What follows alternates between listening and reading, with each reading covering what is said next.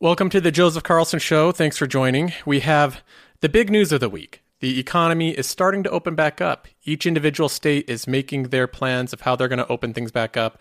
They all have different paces that they're going to be doing it. Different businesses are trying to reopen.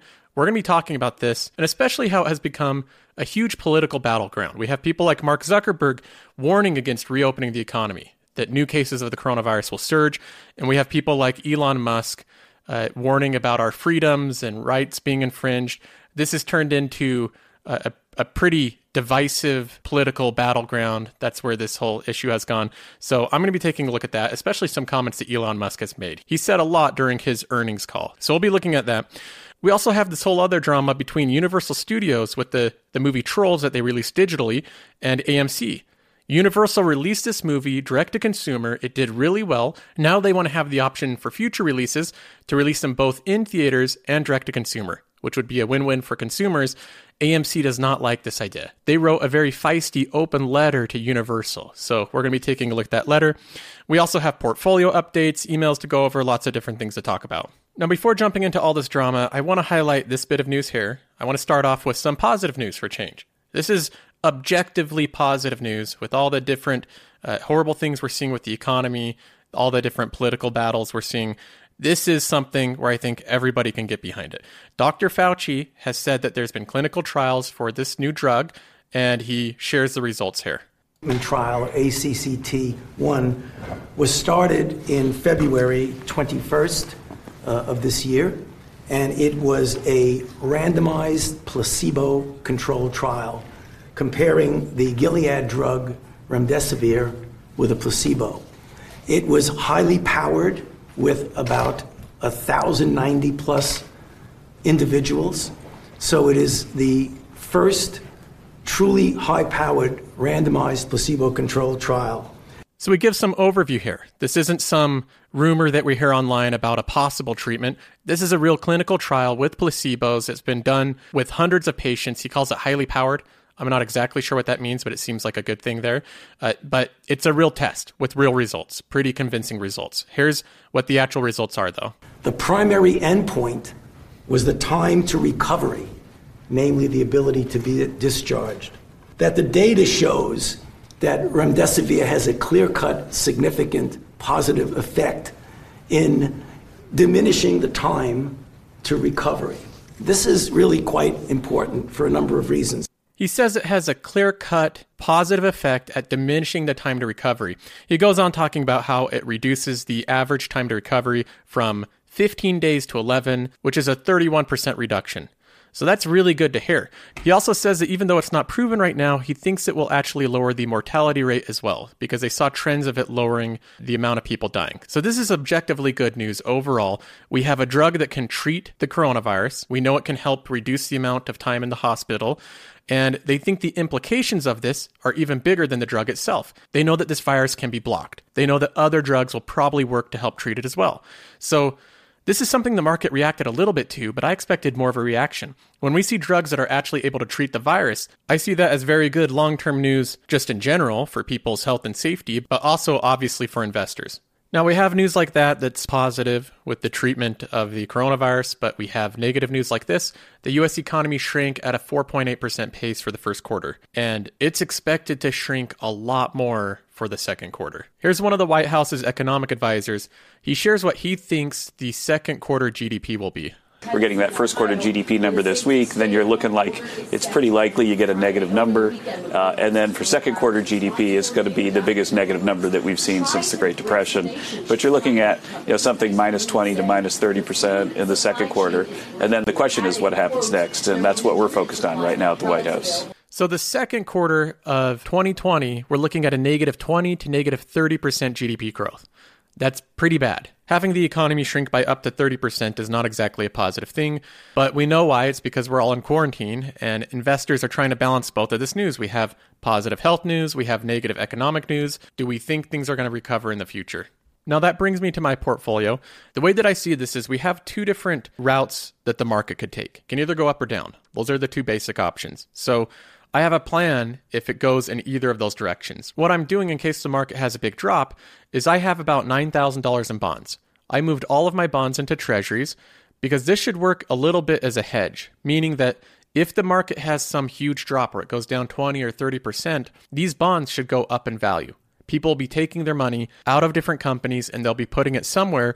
A lot of times that ends up in US Treasuries. So these should go up in value in that instance. And that would allow me to sell out of these at a profit and then buy these other companies that have fallen in value. So that's the plan if we have a big second drop in the market. The other option is the market continues to recover. The economy recovers. In that case, my bonds will go down in value, but the rest of my companies will go up in value. So overall, I'll make money that way. So I have a plan in either case. I feel totally comfortable going into the market and investing right now, knowing that if the market goes down, I have a plan, and if it goes up, I do. Other than that, not too much has changed. I have the allocation of my portfolio how I like it. I have auto invest turned on. This $103 in the cash balance, that's not from me depositing that money. If I go over to the activity feed here, I filter by dividends. I had AT&T pay an $84 dividend. So I got paid that on May 1st, and then Verizon also paid $18. So that's where that $100 is coming from. This money is going to be reinvested back into my portfolio. It's not going to go into AT&T or Verizon. It's going to be put into my underweight holdings. So the strategy really remains the same. I'm just continuing to reinvest dividends, and overall it's done pretty well. Over the 48 companies that I own, 3 of them so far have cut dividends. Now, that's pretty good compared to the broader market. Lots of companies are cutting their dividends. I've tried to focus on ones that I think are a little bit more stable. There's still some that are up in the air that might do it soon. We have Simon Property and Real Estate that could cut their dividend. That's a mall REIT. We'll see if they keep paying their dividend or not, or they lower it. But having it where out of 48 companies, 3 of them lower their dividends during what is one of the worst crises we've had with this pandemic, I think that's pretty good overall. So I still have that income coming in. If I look at my dividends, I get them all the time. Even through a pandemic, through a recession, I'm going to continue to earn this money. Now, that's all for my portfolio for now. I'll keep you up to date. If you want to see how this turns out week by week, make sure you're following the channel, and I'll show you how this works out. If it dives down and we have some losses, or if the market continues to recover like it has been, you'll be able to see either way. Now, I want to move on to what I think is the big topic of the month. The big topic that people are discussing, the reopening of the economy. Here we have a map of the United States. Every individual state has outlined their own plans of how they want to go about reopening the economy, which I think makes sense. If you look at the U.S., it's like a bunch of individual countries. It's a very massive country. Geographically, it's very different. If you look at New York, where people are living in skyscrapers stacked on top of each other, that's a different type of living condition than a place like Colorado. So having their individual plans catered around their geography and the specific outbreak in their area, I think is a good thing to do. Now, in this map, the green states are ones that are partially open. The yellow ones are ones that are still largely restricted, largely shut down. So that's the breakup right now. Most of the states that are really heavy GDP states, meaning they have a lot of economic weight, are still shut down. We have Texas, that's a big one that's open right now. But Washington, California, New York, these are places that contribute a lot to our GDP, and they're still mostly shut down. But we'll see this change over the upcoming weeks. With these different states opening up, we have news like this. Simon Property, which is the biggest U.S. mall owner, is opening up 49 of its properties. So that's a lot of different malls opening up. They're doing this with a lot of caution. They outline all the steps they're taking. They're doing limited amounts of people in the mall at a time. They want people to socially distance themselves within the mall. They're taking people's temperature, asking people to wear masks, all that type of stuff. So they're doing it with caution. Everybody wants to open their business, but they don't want to have a resurgence in cases. They don't want the new daily cases to start spiking upwards and having to shut things down again. So that's what they're trying to avoid, but they do want to get things back in business because even Simon Property, which had a fantastic balance sheet before this downturn, this wasn't like Delta Airlines where they had no cash. They had a lot of cash. They're still hurting. They're burning through a lot of money, and they need to get some locations open up, so they're trying to do that with a lot of caution. Now, of course, this issue has evolved over time, and it's turned very political. If you want to have the new thing, the new hot button topic to argue about online, reopening the economy is it. That's the thing that everybody's debating, everybody's arguing about. It's turned very political. We have one side of it that's concerned about the health side and the health implications. We have another side that's concerned about people's individual rights and constitutional matters, that type of thing. A lot of different opinions clashing online. We have people in the business world, like Mark Zuckerberg, warning about reopening the economy. And then we have people like Elon Musk on the complete opposite end of the debate saying, free America now. He believes it's an individual rights issue. In his Tesla earnings call, he talked about this issue, and he had a very strong opinion on it. Here's one clip from this Tesla earnings call. And also to ask, is it right to infringe upon people's rights, as what is happening right now? I think the people are going to be very angry about this, and are very angry. It's like if somebody wants to stay in their house, that's great. They should be allowed to stay in their house, and they should not be compelled to leave. But to say that they cannot leave their house, and they will be arrested if they do, this is fascist.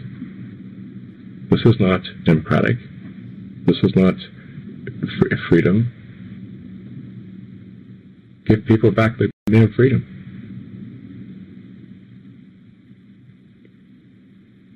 Okay, let's go to the next question, please. The best part of that clip is the awkward silence and then the phone operator saying, okay, next question. But more to the point, you see what Elon Musk is concerned about there. He thinks it's fascist. He's worried about individual rights and freedoms. Everybody has their different opinions on this. They have different arguments. I think that people have legitimate points on both sides of it. I just hope that we get to a point where we can all move on from this and argue about something else. That's what I hope. That as Americans, we can come together, get past this, and argue with each other about something else. It's the American way to do that. Now, this isn't the only thing that Elon Musk that has stirred up some drama over the past week. He went on to Twitter and seemingly out of nowhere, he tweeted out, I'm not making this up, he tweeted out, Tesla's stock price is too high in my opinion. He tweeted out that his own company's stock is too high, which is an odd thing to tweet. This immediately resulted in a drop of about 10% in the company's stock. It's recovered a little bit, but it's still down like 8% of where it was. So Elon Musk dropped down the price of his own company by 8%. Now, this is an odd thing to see if CEOs give their own personal thoughts on the valuation of their company. I know they do that when they do stock buybacks. They're saying, I think the company's undervalued, but it's not a normal thing for CEOs to say, I think my company is overvalued. I don't think I've actually ever heard a CEO say that. So that's a new thing, but we have Elon Musk here. He likes to do lots of new things. Now, a lot of people have been worried about this. They are worried about Elon. They think that he's doing crazy things. They think the SEC is going to get involved again and try to regulate his tweets. I think there's a really simple solution to this. I can't be the only one that has thought of this solution. If saying that he thinks Tesla's stock price was too high drops the company by 10%, he needs to just tweet out Tesla's stock price is too low. See what that does. Will that bring it back up 10%? I'd be very interested to see what that tweet would do. So I want Elon to tweet that out. Tesla stock price too low, in my opinion. See what happens. Maybe he can boost up the company's value by 10%, and then all things are even. Now, moving on from that, we have one more story I have to talk about. Even more drama here, so we're moving on from Elon Musk's drama to Trolls drama. The movie Trolls, the sequel, did really well being released only digitally. Universal was planning on releasing this movie in theaters first and then having it go to rent on your TV afterwards, as per tradition. But we had the coronavirus come, people got shut down in quarantine, and they had to change their plans. They said, okay, we're going to release this just direct to consumer. Well, what happened that they weren't expecting was that in 3 weeks of digital release, the Trolls sequel has made more money for Universal Pictures than the original did during 5 months in theaters. In 3 weeks direct to consumer, it made more money than 5 months in theaters. That is incredible. So this caught Universal off guard a little bit, and the CEO of Universal said, you know what? We're going to release all of our movies in theaters and digitally direct to consumer at the same time. No more is it going to be exclusive just to theaters for months and then go to rent afterwards. So that's what the CEO of Universal announced. Now, of course, this news from Universal is a big win for consumers. Giving you the option of either going to the theater or watching it in the comfort of your own home is a win-win for consumers. You get the choice there. Now, most people like this news. One group in particular really did not like this news. AMC, the biggest theater chain in the US, they wrote this open letter. And I love these type of letters from corporations where you can tell that they're totally angry. And they're trying to, in a professional manner, express their complete anger of the situation. So let's go ahead and jump into this letter and read through some of it. It begins saying, This is a tough time with the coronavirus, all that. I want to skip to where they get to a little bit more of the meat of it. They say for 100 years, AMC Theaters has served as a strategically critical and highly profitable distribution platform for movie makers. And for all that time, the exclusivity of the theatrical release has been fundamental. When a movie is only in theaters, consumers perceive it to be of higher quality entertainment. Countless filmmakers and moviegoers believe that their creative works are best enjoyed by consumers on the big screen. And we all know that those theatrical releases indeed boost publicity, positive word of mouth, critical acclaim, and downstream revenues. Now, right off the bat, with their first paragraph here, saying when a movie is only in theaters, consumers perceive it to be of higher quality entertainment, says who? What type of evidence did they poll people to say if a movie's released in theaters, we think it's going to be higher quality? I don't think that's the case. You look at a lot of content, and there's really good content being released direct to consumer. I don't think people thought Trolls 2 was any worse quality than the first movie because it was released direct to consumer. I don't see any evidence for that at all. Just because a movie's released in theaters does not mean it's going to be higher quality. Now, reading on this letter only gets better. AMC says that Universal stated it only pursued a direct-to-home entertainment release of Trolls because the theaters were closed and Universal was committed to a lucrative toy licensing deal. We had our doubts that this was wholly Universal's motivations, as it has been a long-standing desire by Universal to go to home, day, and date. Nonetheless, we accepted this action as an exception to our long-standing business practice in these unprecedented times. They're pretty much saying that we knew all along, Universal, this was your motivation all along. We had our suspicions, but we decided to trust you anyways, and you broke our trust. You broke our hearts, Universal. You wanted to go to direct-to-consumer all along. And then further on, AMC gets into the threats portion of this letter. They say, going forward, AMC will not license any Universal movies in any of our 1,000 theaters globally on these terms. It is disappointing to us, but Jeff's comments as to the Universal's unilateral actions and intentions have left us with no choice. Therefore, effective immediately, AMC will no longer play any Universal movies in any of our theaters in the United States, in Europe, or in the Middle East. This policy affects any and all Universal movies per se, going into effect today and as our theaters reopen, and it is not some hollow or ill-considered threat. Incidentally, this policy is not aimed solely at Universal out of pique or to be punitive in any way. It also extends to any movie maker who unilaterally abandons current windowing practices absent of good faith negotiations between us. So AMC is saying this isn't some hollow threat. We're really doing this. We're going to ban you starting today. Universal can't show any movies in our theater, and anybody else, if you try this as well, we'll ban you as well. So here's the threat. They're making Universal out to be the deterrent, saying this could happen to you as well. Disney, you better watch out. You release your Pixar movies, your kids' movies, direct to consumer, we could ban you as well. So you better beware. You know, I look at this and I view it as a pretty pathetic attempt to bully different companies into maintaining the same antiquated way of doing business that worked 20 years ago, not adapting to anything new. We don't want you to offer more options and more convenience to the consumers because we want things to stay how they are. We don't want any type of change. And Universal, you're trying to change things for the consumer's demands. We don't want that to happen. It's like an old legacy, antiquated business model grasping for straws to stay alive. That's the way that I view this.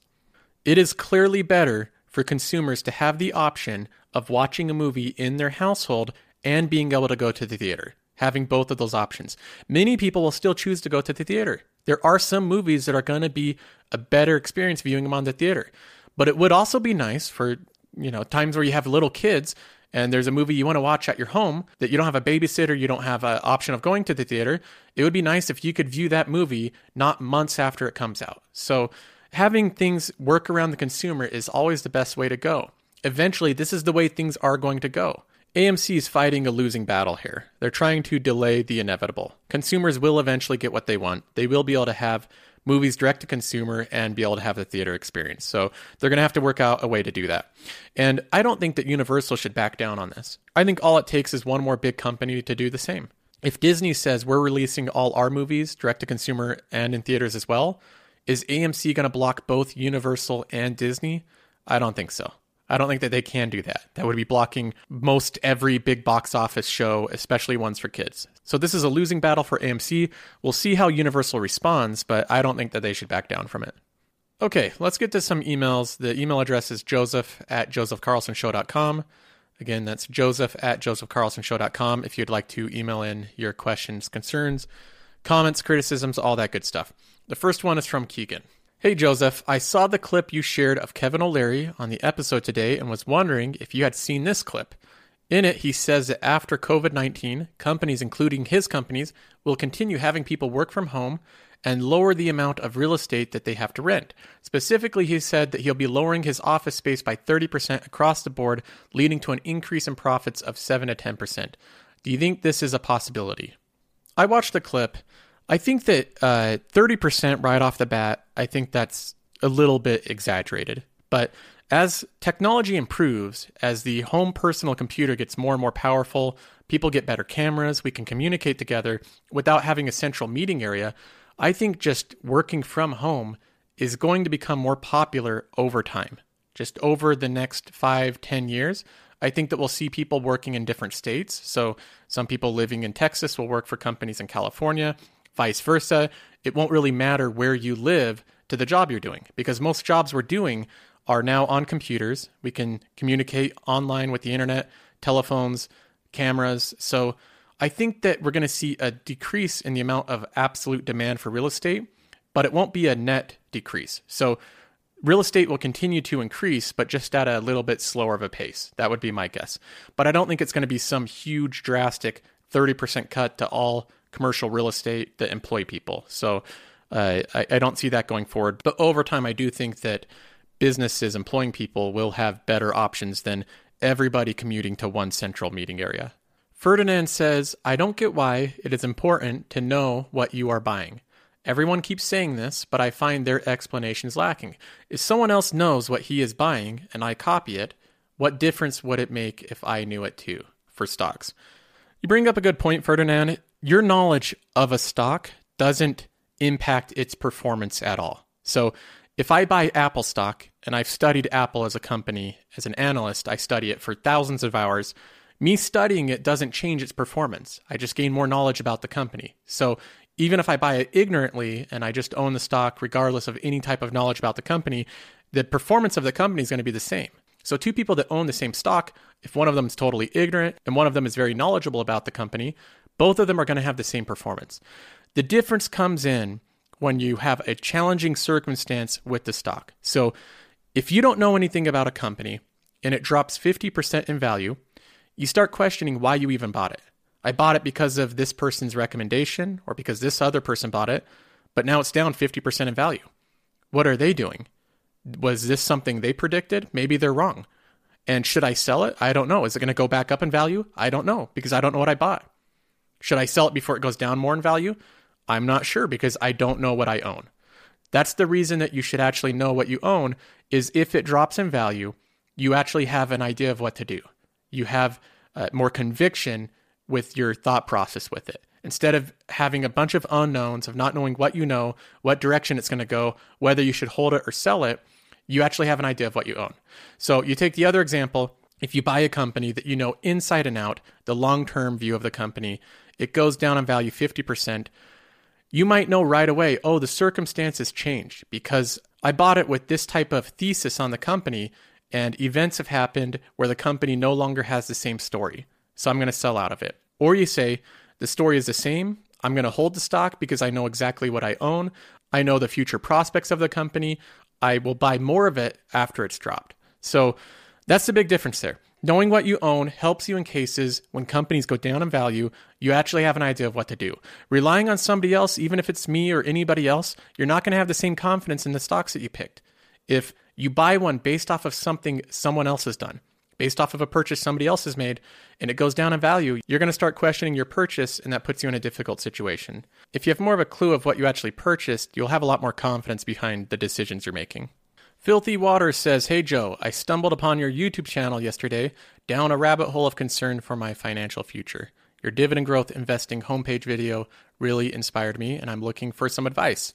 I'm 23, living with my parents in New York City with a sociology degree and a minor in environmental studies. I'm also a musician, and my job was working in college as a freelancer for $35 an hour. Now I'm waiting on unemployment, but I still have about $5,000 in savings. I'm not in a position to invest very much every month, and I don't know much in regards to education about investment, but I like the idea of generating some passive income that I can eventually rely on to become more financially independent. I was wondering if you think it's a good idea for someone like me to start now. Also, if you think I should begin investing, how do I start? What's the plan? Also, any good recommendations for beginners? What would you do? Well, Filthy Water, I think that you follow the same path as a lot of people. You get into your 20s and you go, man, I really have a financial future. It's important. I don't really know what to do. And you start looking for solutions. That's usually a concern people have. You're 23, you have plenty of time, so you don't need to rush into anything. In fact, I would take some time to have things sink in and think about really what you want to do. Now, having said that, you say you're excited about the idea of generating passive income. I am too. That's been a goal of mine. I've been working at it for a couple of years now. The goal of my portfolio, it's literally titled passive income because that's the point of it, to generate a growing form of passive income. In the last 30 days, even with this pandemic, this big recession, lots of companies cutting their dividends, I still earned like $260 in dividends. That's almost $300 in passive income paid during a pandemic. So it is possible to have a pretty resilient stream of income even in times like this. Now, just some general advice. If you're unemployed, I really wouldn't start pouring money into investments. You might start doing research, constructing a portfolio, figuring out what you want to do, but I don't think it's the time to really put a lot of money into the stock market when you don't have money going into your pockets that you're earning. So investing takes decades of time. It takes continual deposits into your portfolio. That's the primary way that you build it to start with. You're not going to put $1,000 in and have it double and double again and double again unless you're doing something extremely risky and gambling. Having the compounding work, it's important to start early, but you really need a stream of income all the time. You get that stream of income from working, having a paycheck come in. Your continual deposits of those paychecks in your portfolio starts to build up your portfolio to begin with. Then you start to get paid dividends and interest. That money gets compounded as it buys more shares. So I wouldn't rush in right now if you're unemployed and you're living off of stimulus checks. I would not rush money into the market. I would give it some time to breathe, learn about investments, figure out what you want to do, realize that it's going to take years to build a portfolio. You're going to need to take some of your future paychecks and put that into the market over and over and over again. So this is a long-term thing. Now, generally speaking, if you're just starting off investing and you're just barely learning about this, I wouldn't put money into individual stocks. I'd hold off on that for a little bit until you learn more about how to look at companies, how to value them, really figure out the strategy you're wanting to do. I would probably focus more on ETFs. The really basic ones that give you exposure to the broader market. I have a link in my description that's my Roth IRA pie, and that's 3 ETFs. They're very broad market ETFs that get you exposure to the U.S. economy as a whole. So that way you protect yourself against bad decisions you can make starting off investing. So that's not a bad route to go, is to pick ETFs to begin with. And then as you gain more confidence and experience, you can pick some individual stocks that you want to have more of a focus on. So that would be what I would do. If I was starting off, I would try to learn about this, figure out a strategy, maybe construct a portfolio, but I would not start pouring money into the market until you have a good active income. Before you start building a passive income, you need to have an active income. So I would get that figured out first, and good luck with the job search there. Okay, well, I'm going to go ahead and end this episode there. I appreciate all of you. I am going to be doing a future episode, one of the next ones, on how I pick dividend stocks, specifically looking at their balance sheet and seeing if the dividend is sustainable or not. If the company's paying it when it has no business to, and it's eventually going to have to cut it, or if it's something where they're on a sustainable path. So I'll be outlining different examples of dividend stocks that I think are bad ones and dividend stocks that I think are good ones. So if you're interested in seeing that video, make sure you're subscribed and it'll be one of the next couple videos. But anyway, I appreciate all of you. Have a good weekend. I'll talk to you soon.